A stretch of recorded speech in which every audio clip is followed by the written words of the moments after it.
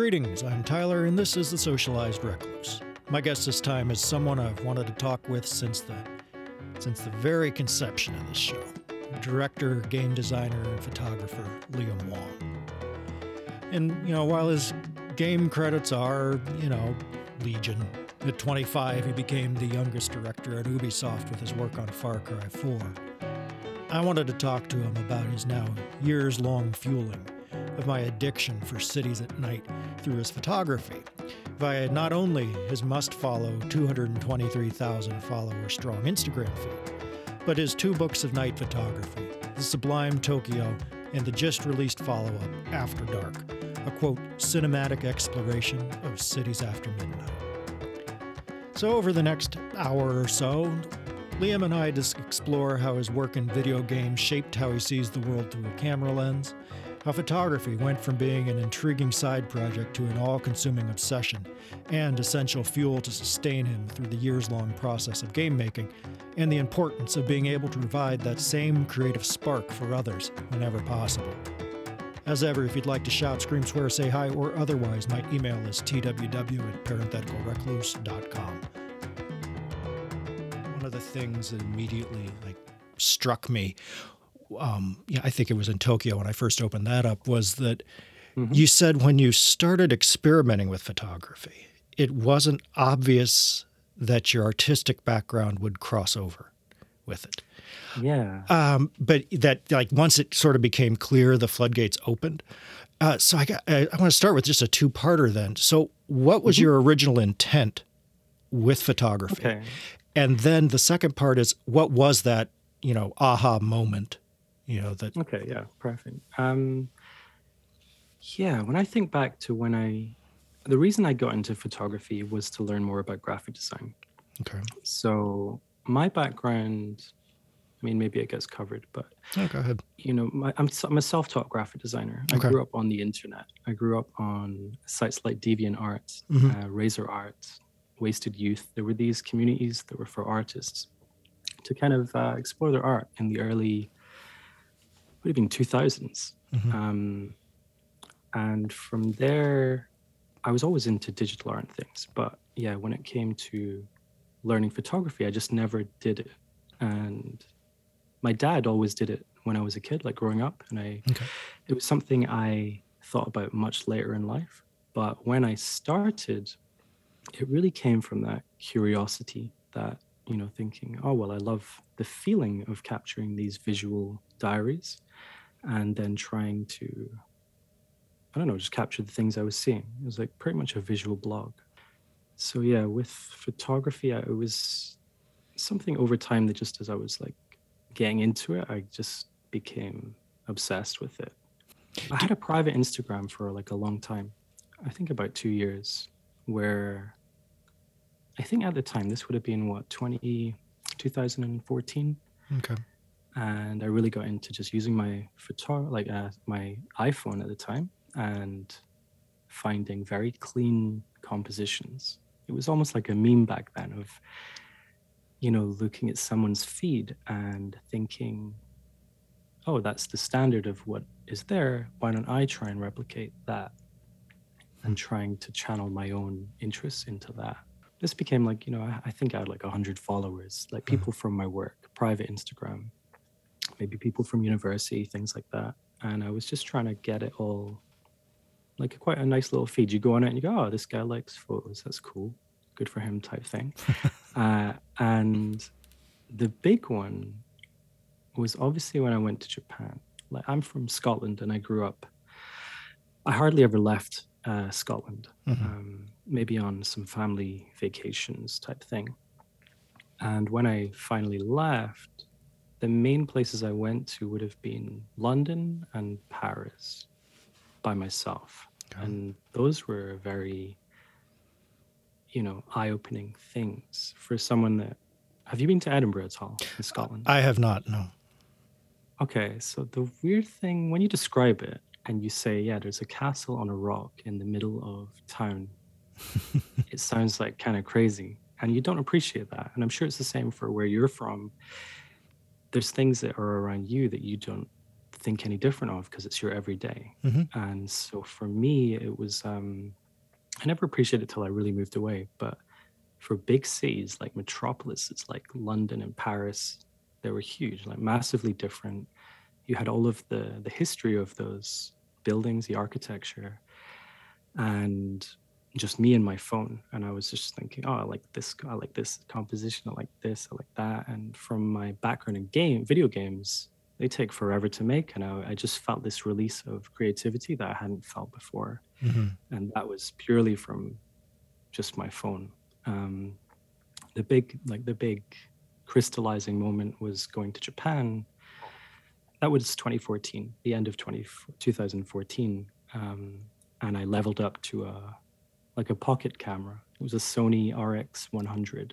And this was like after the release of like Far Cry 4 and stuff. Was that like when you first went? Yeah, so Okay. it was funny because I'm like an introvert. Mm-hmm. And for some reason, I do not know why, but they were like, hey, do you want to go to Japan and do a director's tour of this game? And I was like, well, I can't say no. Right. And I think the other option was Brazil at the time, and that didn't go ahead. So I ended up in Japan only because the other directors were very busy. And that was wild. And that really got me into, I don't know, just looking through a viewfinder and just capturing things and then feeling the confidence to be like, oh, I like this one. I'll share this one. And I don't know, even in that close friend circle, I had people say, oh, these are really cool. You should keep going. Mm-hmm. And then, I saved up all my vacations, didn't travel anywhere. I saved up all my money and I saved up for a camera. And that was kind of the start of it. So I want to stick with your background a bit because the prep for this has sent me on this like awesome mission to look through your confluence of inspirations. And so like my to watch list now is like brimming with Liam influences that I haven't gotten to watch yet. But I want to kind of, see where you came from in what you consume and what you watched. And so, I mean, I've gone on an anime binge. I got to rewatch Akira and Ghost in the Shell and picked up that the anime architecture book, which is stunning. That's a beautiful book. Oh my God, that's amazing. And then you got me thinking about there was an Akira exhibition run by Stefan, who made that book in Berlin.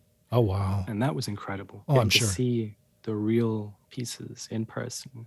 I can only imagine. And also just seeing how small they were and then seeing what an impact that made in that industry is wild. Yeah, I mean, you even, just in the book, you get that sense of just that seismic shift that Akira really was. But, you also got me thinking about one of my favorite movies, which is Collateral.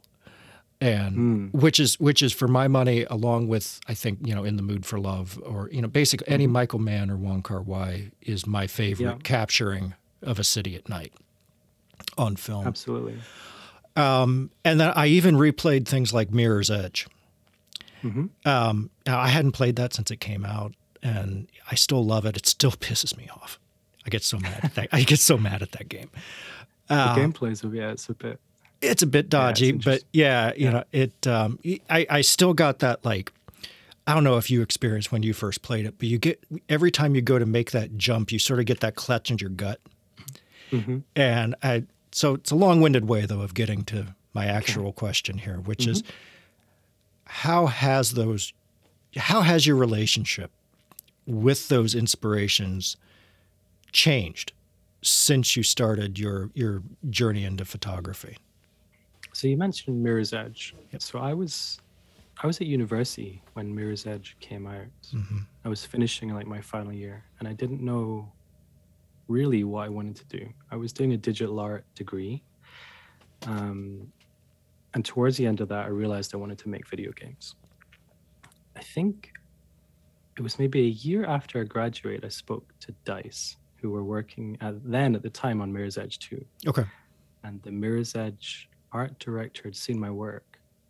So it's quite private, but I put a lot of effort into my interviews and things. And I remember thinking back, like, wow, this is incredible. Because I did like a final year dissertation or something where I focused on the art direction of Mirror's Edge as part of a wider thing. But I was always blown away by it, and it's something that inspired me to become an art director. And at some point I had the opportunity to do it, and I didn't take it to go and work in like Stockholm. And DICE, or the developer, like one of my favorites, I always wasted a lot of time playing the games. But when I think about, when I got into photography, I think what was interesting is that a lot of people in games were finding my stuff, whereas before, even though I had advanced quite quickly and quite high up, I didn't. I would say a lot of people didn't know who I was. And you until I were got into photography. you were what, like the youngest artistic director on Far. I mean, you were what, like at Ubisoft, 25. 25. Yeah. Okay, yeah. So you moved up quickly. It was like rapid. Yeah. So I mean, there was what, a couple years then where you weren't at university, and then you to artistic. Exactly. Yeah, wow. That was like in the deep end. Oh, I'm sure that was just push you off the diving board. But I think, when I think specifically about photography, so I worked in games, and I think by the time my photography picked up, it must have been about 4 years into video games. Okay. From 2000, maybe a bit more actually. 2010, end of 2010, I joined the games industry. I joined Ubisoft 2013, and then my photographs took up like 2015. So let's say it was like 5 years or something. In those 5 years, I never really, I connected with people I knew, and I'd go to networking events and all of that. But it was when the photography stuff picked up. People were like, oh, wow, this photographer I know. And then people would be like, oh yeah, no, he actually works in video games. And they'd be like, oh wow, I didn't know that. And so now I'm at a point in my career where people don't know I work in video games, even now, where I'll put it out there and they'll be like, oh, that's cool. You work with this company. I'm like, yeah, that's like my bread and butter. It's not like, I don't know. Yeah. So it's a weird thing that when I think about what that added to my skill set, like it brought a lot in that I just didn't expect when I was just walking around just taking iPhone pictures, right? And how that evolved. Take me through like one of your shoots, as so when you're out and about. I mean, do you go with a specific goal in mind? I mean, not necessarily like a specific shot, but more like a technical aspect or a location goal or a mood, or is it sort of this combination of kismet and happenstance? Yeah, I mean, I'd say I'm quite organized when it comes to what it is I want to capture. Okay. I try and think about if someone was listening to this and they hadn't seen my work or anything like that. I think about, okay, let's take the example of Mirror's Edge. Okay. The reason I wanted to become an art director is because the visual style of Mirror's Edge was so unique that you could take a screenshot of any part of this game and every single person would know that that was that game. Yeah. And I think that comes down to, the content of what's in this shot. So the architecture was like very clean, the way that it was lit, the colors that were used, the character design, concept art, everything kind of balances, comes together. And even the music came in, it was very unique. And so you have the look and feel. And that's something I've always thought about with my photography. So when you say, I never thought about that crossover, it's only because photography has it's quite gatekeeping.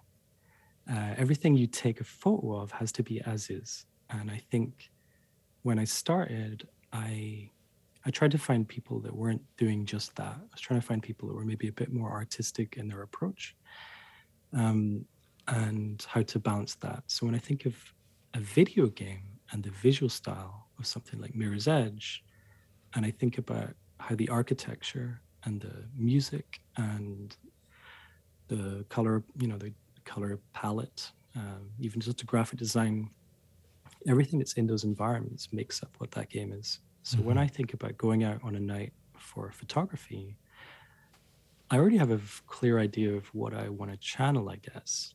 There are certain elements I always think about, like if it's raining, I'm obviously, like I love taking pictures in the rain just because it's usually a time where people are hurrying to go somewhere else. So if it's raining, I'm already inspired and I'm already thinking, right, it's raining, so it's a great time for me. I can get reflections. I'm at nighttime, it's after midnight. And then I'm trying to think, okay, what would be a great backdrop? I think the thing with video games, I think, yeah, there was someone asked me recently what's like my favorite shot that I've taken recently. And it was at the Zaha Hadid building in Seoul. It's like the Dongdaemun Design Plaza. And so Zaha Hadid, the architect, I think, yeah, she passed away, but her company, she was a British, I can't remember the other side of her, but a British architect. She was like mixed British, mixed something else. The amount of video games that I played that referenced her work as an architect was unreal. Games like Halo, games, I don't know, I worked on Crisis. They had all of her work in the mood boards. And I was like, right, if it's a rainy night in Seoul and I know it's going to be empty, there's nowhere I'm going to be other than this Zaha Hadid building, which is like it's described as a neo-futuristic building, which already sounds great. And as someone that's kind of interested in sci-fi and all of this, I was like, there's nowhere I'd love to be than seeing that empty and witnessing this structure by myself. And I have like little iPhone snippets where there's like thunder and lightning, and there's just no one there. I think there was like a couple that passed under it, and it's one of the shots that I put in my book. But yeah, it was when you say like, okay, you didn't think about the crossover, like, yeah, I think as soon as I thought about the crossover, I start to think a bit differently, and I think about, okay, what would feel quite surreal is to go to this gigantic structure and see nobody other than like 1-2 people. Mm-hmm. And the only way to achieve that would be at like 3-4 in the morning. The rain definitely scares people away, and I think that's what the image comes down to. So there's like a lot of patience there, but yeah, my approach is definitely, how can I get the shot that I want, that I see in my head? And I think that kind of describes my approach of like, okay, I have a clear idea of the main landmarks and the most exciting structures. I also go on Google Maps, where I'll go on Street View and I'll try and find like vistas, like it's quite a video game thing of like, a cool vantage point, an interesting backdrop, a cool alleyway that's lit in a certain way. I would just go around Google Maps and try and find things, but I have a very clear hit list of structures. I think it all comes down to architecture. Okay. I want to bring up your, love of rain, because you talk about it in both books. And I think it's in After Dark. You call yourself a full-fledged pluviophile, and that you've tried that you keep trying to get better at capturing the feeling of rain. So, what is the feeling of rain to you? When I think of rain, I think of music, and I think of different songs that I might listen to. I think when I think of, okay, so when I worked in video games, I worked on visual style and visual identity. Okay. When I think about how that crossed over into photography, at the time that I got into it, there were a lot of like subcultures, I would say, that were very in vogue. And kind of topics, things like synthwave. There was like sad posting from Tumblr. There was like the whole lo-fi kind of movement. And to me, all of that goes back to music. That's why something like the movie Drive, where it had such a strong soundtrack, and how that changed how films could use soundtracks to elevate the visuals and elevate like a feeling that goes beyond just however long it was, an hour and a half, I don't know. So yeah, for me, it's when I think about rain, there's a few things that go for like, go without saying. So like I said before, people are always in a hurry to go away. So as a street photographer, it's something where I think, okay, I have a bit of peace of mind. And there's certain layers to that. When it's raining and I've got all my expensive ass equipment with me, I tend not to have to worry about someone turning up behind me and trying to have a go. Yeah. There's an element of safety there. Also, I kind of capture more the anonymous side. I try not to point a lens in someone's face without their permission. And I think with that, it becomes like the perfect moment for it because people are hurrying away. When I think about music, I have my earphones in, I'm just kind of riffing off things. I think of something like there's a song called Acid Rain by Lauren, Lorn. It was used in a video game trailer for the last night. I think it was Acid Rain. I just think of music like that have a certain vibe, that hone in on, it could be loneliness, it could be this dark feeling. And I try to channel that through the images that I'm capturing. So it's almost like I don't know, they're like vignettes that go with the music. Okay. No, I do. Do you sometimes go for like sometimes a harmonization with the music or sometimes with a dissonance with the music? I think, yeah, I mean, in both of my books, I pretty much named a lot of them after songs. And it's kind of that feeling that reinforces it. Like I used to have a lot of, I think I took them off my highlights, but on my Instagram, I used to keep a lot of stories. I had a lot of video snippets where I put music over the top because I like that kind of look and feel. Like, what does this song sound like?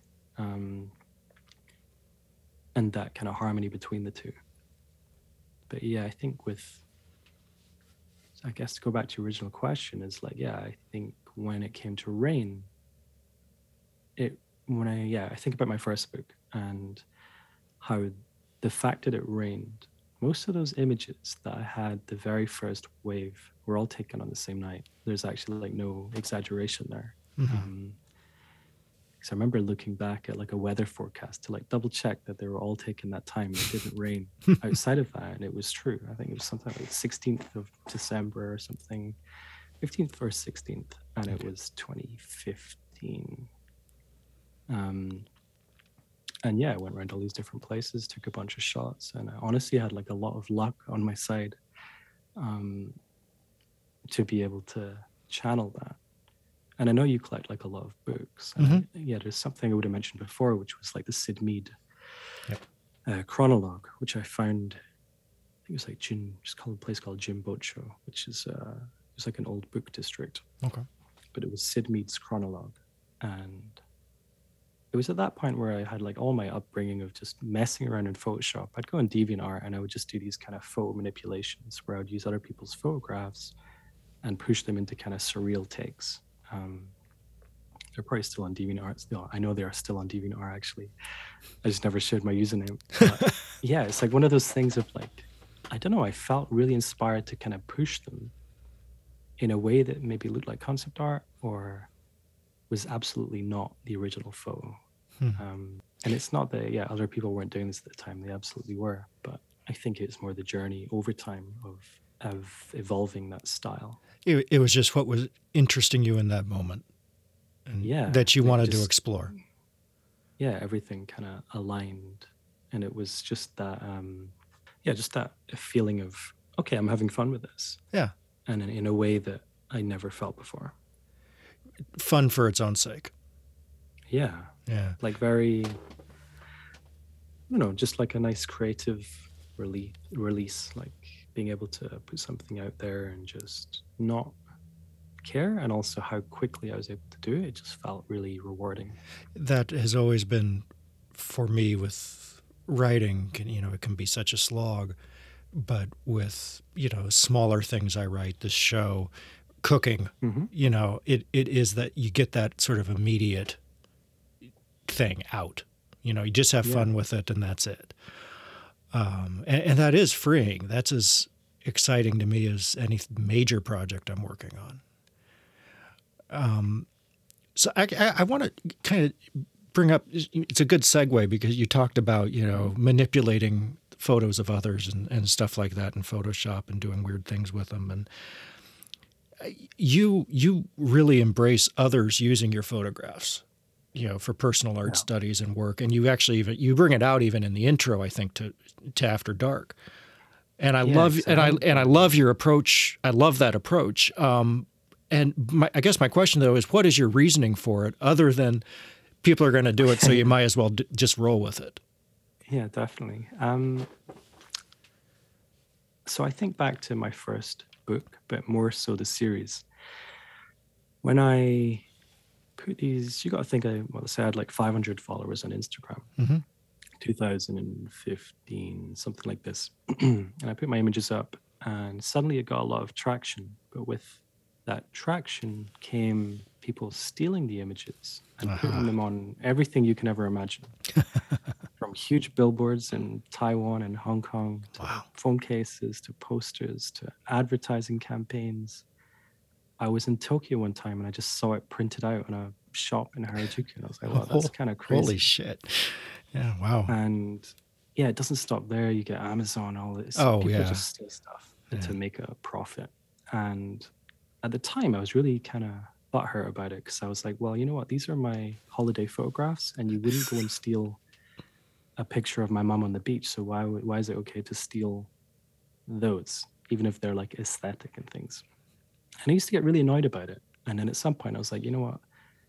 I don't care anymore. Because at some point, people would tell me if they saw it, which I really appreciated. And I would just never do anything about it. I think sometimes I would send something just to kind of spook them a little bit, but I just don't have the patience.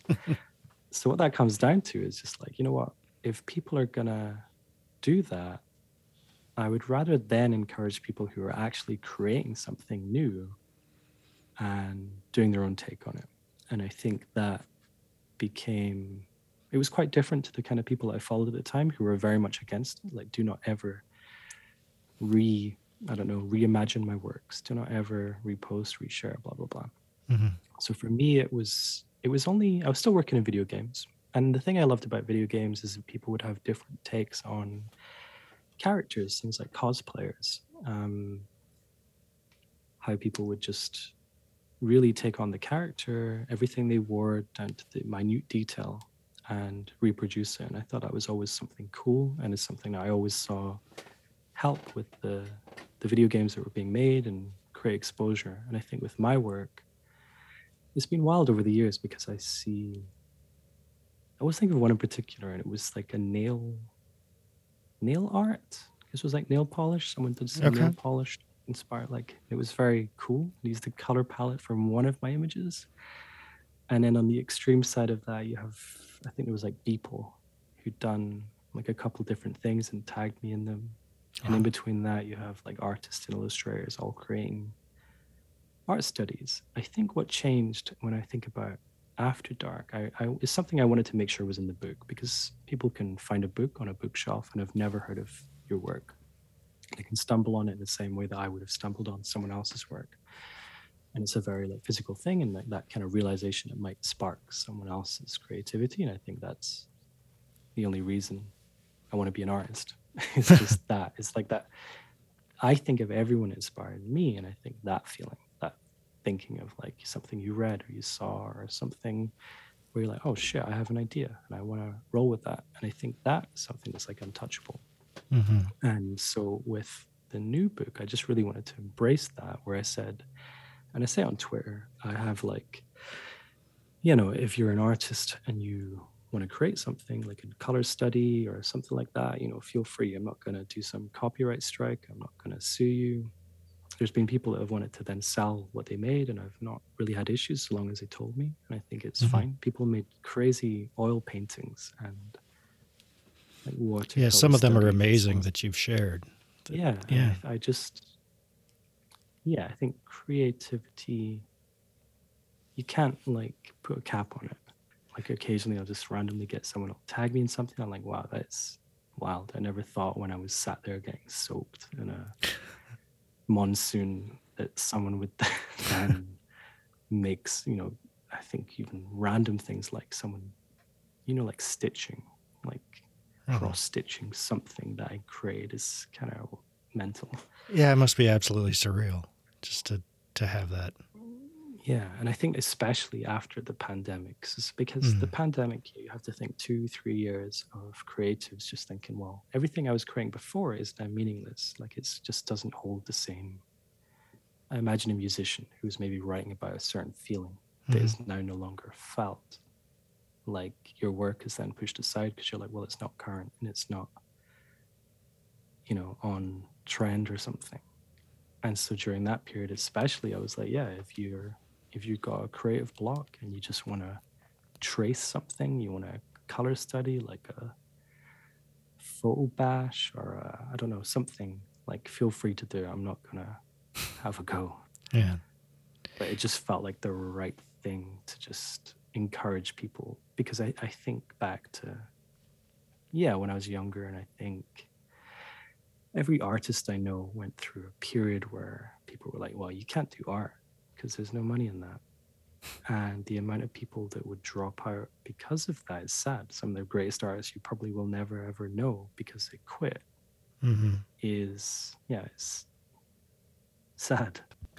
Yeah, it was something I just put in the start of the book. So it's like, if someone randomly finds it, never heard of me, they might think, oh, well, I'm just going to pick up a piece of paper. I'm going to pick up a pen and just do something. I think it was really after the pandemic. I say after as if it's finished. I don't really know. Anyway, but, during that period, it was a very heavy period on creatives. You have to think, well, look, I have to put food on the table and I need to get a job and all of these things. So it was like a very, it was a difficult period for everyone. So it was just a way to confirm it to somebody that might open it up randomly and just be like, oh, I'm going to make something. You wanted to give them that spark. Yeah. You give them something because they're seeing pretty much the same thing all the time. Yeah, I think, all right, because if you think you're a photographer, right? And you're in the middle of nowhere, like what is going to inspire you to go out and take pictures if you live in the countryside and there's nothing that you think is going to inspire you? Like, I don't know. It's funny you might say that because my dad was a photojournalist. And so well. I grew up going on shoots with him out in the country and like learning how to see things in different ways, how to convey what you're seeing to others. And I mean, that's what I try and do with my writing. It's what I'm sure you have 2 books. You have more. I have 2 nonfiction ones. Like 100 or something. Huh? I was like, you're going to say like 100 or something. Yeah. The other 699 of them aren't that great. So the other 2 are the ones that I leave it. No, I do. I have 2, like, I have one that was traditionally published, and that came out. Oh my God, that came out 10 years ago. So now I really feel old. And then I have a couple other like small ones, but mostly now I've been working in just doing like short handmade zines. And just enjoying myself writing whatever comes out. I really like it because I bought like a bunch of zines, like photography ones. It would have been at the start of the pandemic. Because I was really curious about like what was being made. And it is a fascinating world. It's amazing. Yeah, I mean, what I'm finding for me is that I found that my writing has sort of become pictureless comic books in how I think about them. And so, now when I do, because I try and put like 2 out a year. I actually called the zine Press A to Start. Okay. Nice. Yeah. Which I think that hit me while I was playing Far Cry 6. So, so anyhow, but it's just been really freeing because A, it helps me to not think of form when I conceive of a story. And B, it lets me play with the physicality of it and manipulate it in a way, because I don't release these digitally. It's like, it's for newsletter subscribers. Physical. Huh? Okay. It's only physical or what? Yeah. I put the things together myself in my office and send them out to newsletter subscribers if they want them. And it's just been so tremendously freeing to do it that way. But but it has been sort of this, just over the pandemic and all of this, it has been this sort of finding this different, creative spark. And, seeing, you so willingly sharing that, for other people has just been awesome. Yeah, it's like a weird one. Honestly, in the last year, I just didn't feel like using social media. I can understand that. And yeah, I think a straight year period. I think definitely my Instagram. I love Instagram stories. I love being able to engage, interact with people that reply to my things. I really like that. I think when I think of Instagram and even like Twitter, I don't know. It didn't feel like something I wanted to engage in. Yeah, you were There's a gone for lot. like a year. I remember that. Yeah, legit. And then, there was also the book, and there's other things you think about. So like releasing a book, especially a crowdfund during a pandemic, like that's just not Yeah. not nice. Because you're on one side, you're like, I want this to work, but I also don't want people going out of their way to put money down on this that they might not have. Yeah. It was just, honestly, I just felt like, okay, because of that, I just didn't want to be around until it was out. And when it was out, I wanted to be confident that people would be happy with the money they put down. I want to jump back into your photography here because there was something you said in After Dark that I was fascinated by and I wanted to learn more about, was that you said you want to capture more things in camera. Yeah. And so how are you going about that? I mean, like how has your process shifted as you sort of moved in that direction? So when I think back to maybe someone that has got 2 books, Okay. and they might have seen my first one when it came out, and they've now got the second one. When I reflect on the work, I can see the improvements, I would say. I'm an art director, so I kind of criticize what's there. Sure. And I think, okay, what are the improvements? What needs to be improved? Like, where are we at? Where does it need to be? That's always my mentality.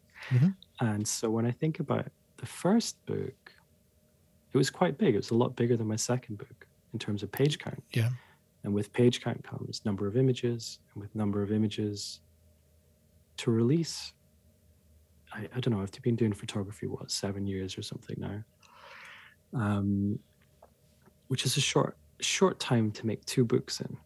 You have photographers that would work 10 years and make one, maybe some zines type thing. Yep. And so with that comes, okay, well, what was like filler and like filler content and being subjective, the right word? Like basically looking at it, reviewing it, but okay, what would I just cut out of this first book and how would that improve it? So yeah, I just tried to think about what can I improve upon. Sorry, go back to your original question. Could you like reword it? Because I have like a clear idea of like what is. No, you were doing fine. I mean, do you want me to? I don't even know how to reword it. Yeah. So no, I mean, I guess it's okay. You're saying you want to improve. Like any artist, you want to continually improve.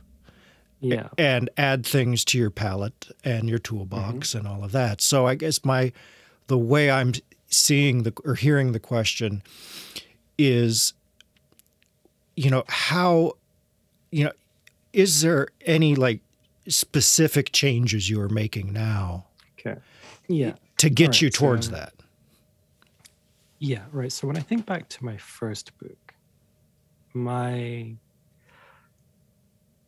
your tastes change over time. Sure. Yeah. At the time, I was thinking, I'm inspired by a lot of things, let's say in the cyberpunk genre.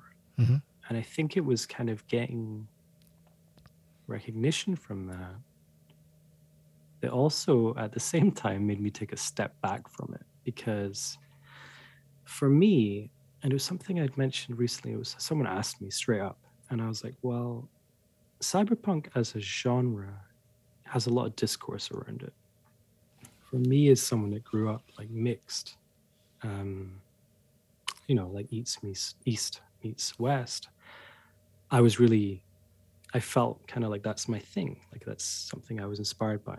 And so when I think then about how over edited some of my photographs were, I almost cringe a little bit. Which to most people who bought the book, they probably didn't pick up on it. But it's like trying to create something that just feels a little bit more surreal, that makes someone take a double take. Gotcha. However, with my new book, and at the very start of the conversation, you mentioned something like Collateral. Yeah. So Michael Mann Films what I loved about something like Heat, and it's something everyone says, like the main character was what? LA, like Mm-hmm. the environment, the city, the way that it's captured, I'm sure it's all done on film, just has that feel. In terms of like the color grading, what's there is just dictated by the film stock. But they did a great job of capturing the night and how that felt. Mm-hmm. Then when you look at something like Collateral, same thing. The I grew up watching Tom Cruise films, but most of them I'm like, oh yeah, okay, they're great. It's interesting, it's funny. But Collateral, I was like, wow, this feels different. This Yeah. feels and Jamie Foxx as well. But there was also the overall feeling. Like I loved how when you think about the images in it, they had kind of simple tint, Yeah. and that would have been like I guess inspired by film or it was filmed like that. Heat feels a bit more blue, Collateral feels a bit more green, and I love that simplicity because what you're looking at is the content of the shot. With my first book, my thinking when I look back at it and reflect on it is that the content could have been anything, but the color grading is what made it, which I don't like in retrospect. With the second book, I wanted to make sure the content was solid and the color grading was secondary. And that Okay. came from really studying people like Roger Deakins. I definitely saw, his stuff in Skyfall in some of your, Yeah. yeah. Yep. But yeah, it's just that thinking, I really changed my inspirations up. I think my inspirations at the start, like, it still would have been like things like novels and anime and manga and video games. But with the second book, it's definitely more film oriented. I don't mean to plug the book, but I think No, go about ahead. straight out of camera, and I think capturing. I had a tweet that I put up the other day, but I deleted it because I was like, actually, I'm going to save this for my stories. I have a shot that I took in Shinjuku Station, and there was a woman that was walking down the subway. And at the time, I was thinking, oh, it would be cool to go to different cities and capture a similar shot that kind of you felt the vibe of the city through the images, whether that's the color, the composition, and the signage, because I'm a graphic designer. I have shots of Rome where I don't even speak Italian, but I'm sure it's like Usquita or something. I think it means exit. And I had the London one, which was like a Piccadilly, I don't know, Piccadilly Circus, something like this. I had a Seoul one where this guy sat at the bottom of this subway waiting for the gates to open because it was that late. And I think about how they interact with each other. Mm-hmm. And there was one movie that I saw that had Winona Ryder, and it was about, I think it was taxi drivers or something, different parts of the world and how they interconnected. But it's that feeling of like, okay, I want to take a simple concept. So take the concept of subways. Now imagine different cities that I happen to visit. I think when I put on Twitter, it was like I had Poland, Warsaw, I had London, I had Seoul, and I had Tokyo.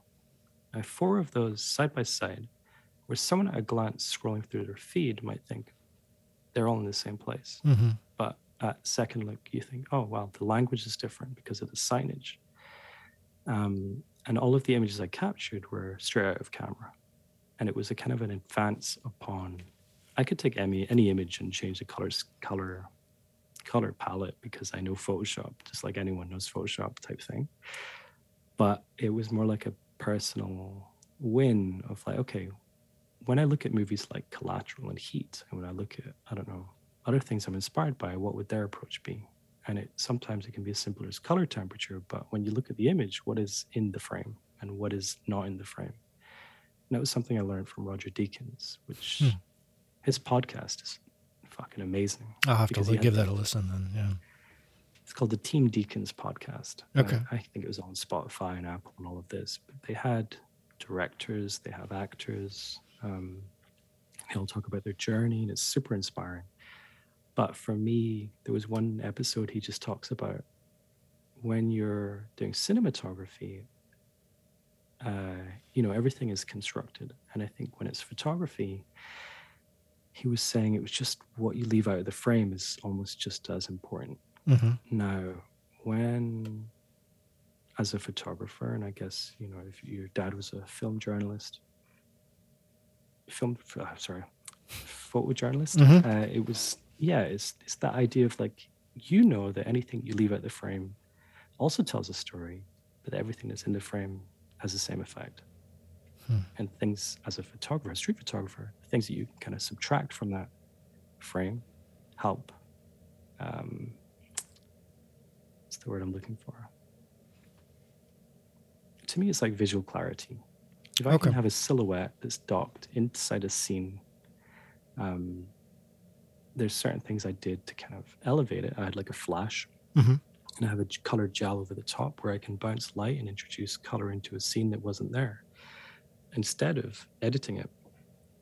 And with that comes, you know, there's a bit more truth to what is portrayed. So it's just this constant journey to get to the truth. I think so. And that's only something that when I think about when it comes to street photography, I remember it would have been a couple of years ago, few years ago or something. Someone's like, yeah, but you're not really a street photographer. And I was like, well, what equates, like what equals a street photographer? Should I take a picture of someone's face that has, you know, some HDR thing that's clearly like they're on the street and then blah, blah, blah? Or is it like a picture of, I don't know, like to me, street photography, I'm on a street and I'm taking photos. Some people's description of what street photography would be, you know, there's different elements depending on which part of the world you're in, but it could be, some people focus on the people, they focus on objects, they focus on, to me, I'm a bit of architecture and people, and less so on the faces, but more on the silhouettes. But I like that kind of standoffish, mysterious kind of feeling, and that comes more from like Wong kind of inspirations. So we are heading towards the end here. Okay. But I wanted to invert something that you said at the beginning of the first book, which is that video games shaped the way I view the world through a lens. How has viewing the world through a lens shaped your video games? When I think back to when I became a director, it was very much like out of my element. And I kind of had to, you know, you do a lot of fakery to be like, yeah, I know what I'm doing. But really, you have no fucking idea. Right. Like you actually, you don't know what the fuck you're doing. Right. And at the time, I remember I moved country. I'd never even visited Canada or Montreal. And I took the job and I turned up. And on the top of my head, I just felt like there was a target that just said, yeah, fucking fire this guy. But it never happened. Looking for the excuses. Yeah. And I remember just thinking, okay, I'm going to definitely get kicked off at some point, but I'll do it for the experience. So anyway, when I got into photography, it gave me a lot more confidence in my ability, specifically for style. And I think about everything I learned from video games and how I was able to bring that back into photography to help elevate that. And, you know, my goal when I got into photography and when it started picking up was I would love to develop a visual style that where someone sees an image and they think of my work, just like you would for Mirror's Edge, the video game. And that was always my goal. And yeah, I think I achieved that. Then from there, everything I learned, and it came from a lot of like confidence, you know, from directing people, from being behind a camera. There was like fashion shoots, there was portraiture, there was things I'd never done, never even thought about.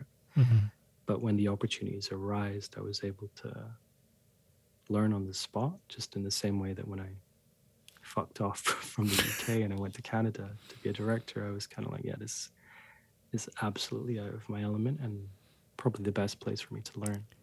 That really sounds like that should be that really sounds like it should be the title of something. I fucked off to Canada. Yeah, I fucked off to Canada. I took a risk and it paid off. And yeah, I feel like it's like there's layers to it where, I don't know, I feel like as a creative at some point you reach a plateau and you think, okay, I've got to where I am and I could exist here until the end of time. And that could be like a career. It could be whatever it is you're doing physically or technically. let's say I did portraiture photography. I could exist there for 10, 20 years and just do that until the end of time. But for me personally, I just don't feel satisfied. So I get to that plateau and I think, what's next? What can I do? Yep. And so, yeah, when I got into games, I was like, okay, I'm an art director. That's as far as you can go, unless you're like global art director or something. And the photography kind of threw me a kind of curveball where I thought, oh wow, maybe I can try this. I tried that and I got to where I got to, and then I think, okay, what can I do next? And I think it's just a constant, pushing the goalposts. Like, Yeah, you always I want to be think- evolving. Yeah, but yeah, I just think where it just gave me that second wind where I just didn't have it before, because I thought, okay, I make games, I could sit.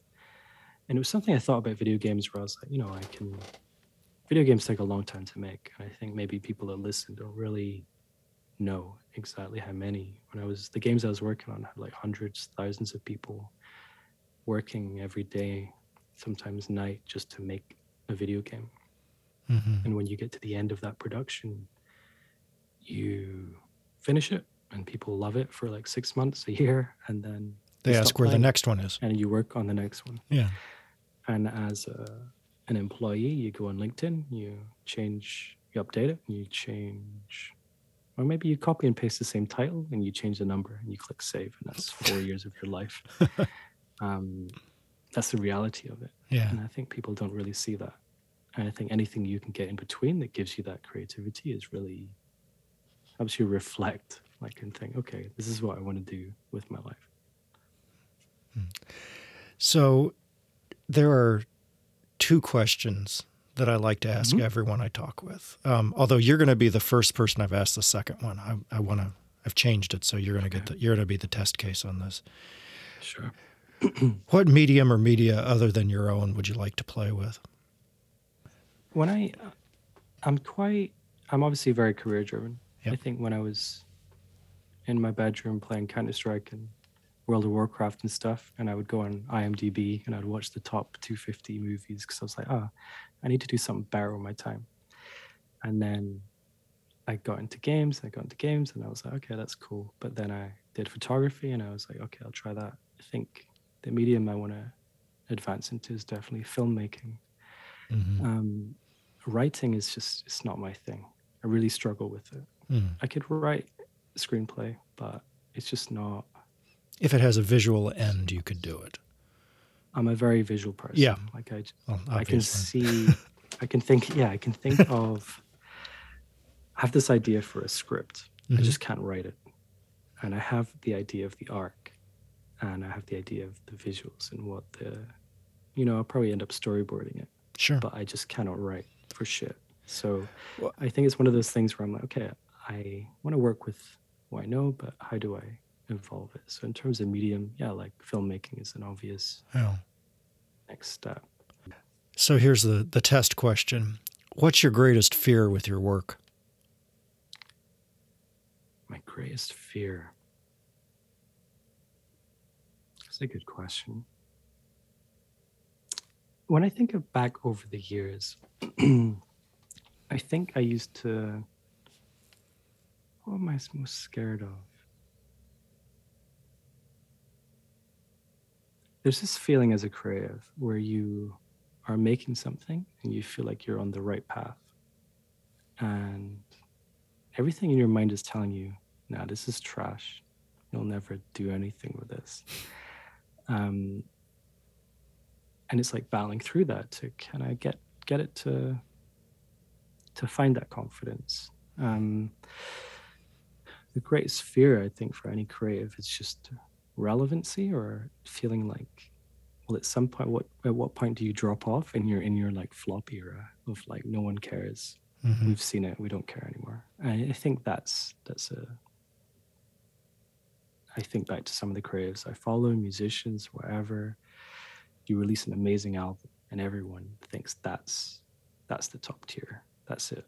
Think of like Linkin Park, and I think of, there's a video where they go off to record a new album, and they're so worried about what if it fails.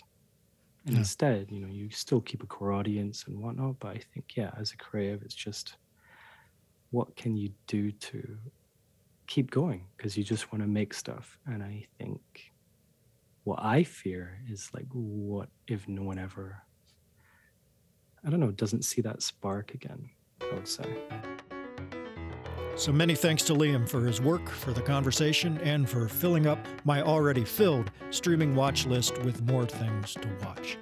To order both Tokyo and After Dark, visit his website, liamwong.com, and be sure to follow him on Instagram, Twitter, Facebook, YouTube, Mastodon, and more at Liam Wong. For more links, visit his Linktree page, linktr.ee/Liam Wong. And as ever, if you'd like to shout, scream, swear, say hi, or otherwise at me, my email is tww@parentheticalrecluse.com. You can check out earlier episodes of the show at parentheticalrecluse.com/TSRpod. And if you've enjoyed this and those, subscribe via RSS, Apple Podcasts, or your preferred podcast delivery system. If you'd like to check out what I'm working on, thinking about my weird drawings of things, or especially dog pictures, subscribing to my weekly newsletter, Macro Parentheticals, is the best way to do just that. parentheticalrecluse.com/letter. And now in our post-Twitter era, you can follow me on Mastodon at tww@social.parentheticalrecluse.com. Theme music is Intersections by my good friend, the one and only Uziel Colon. See you next time.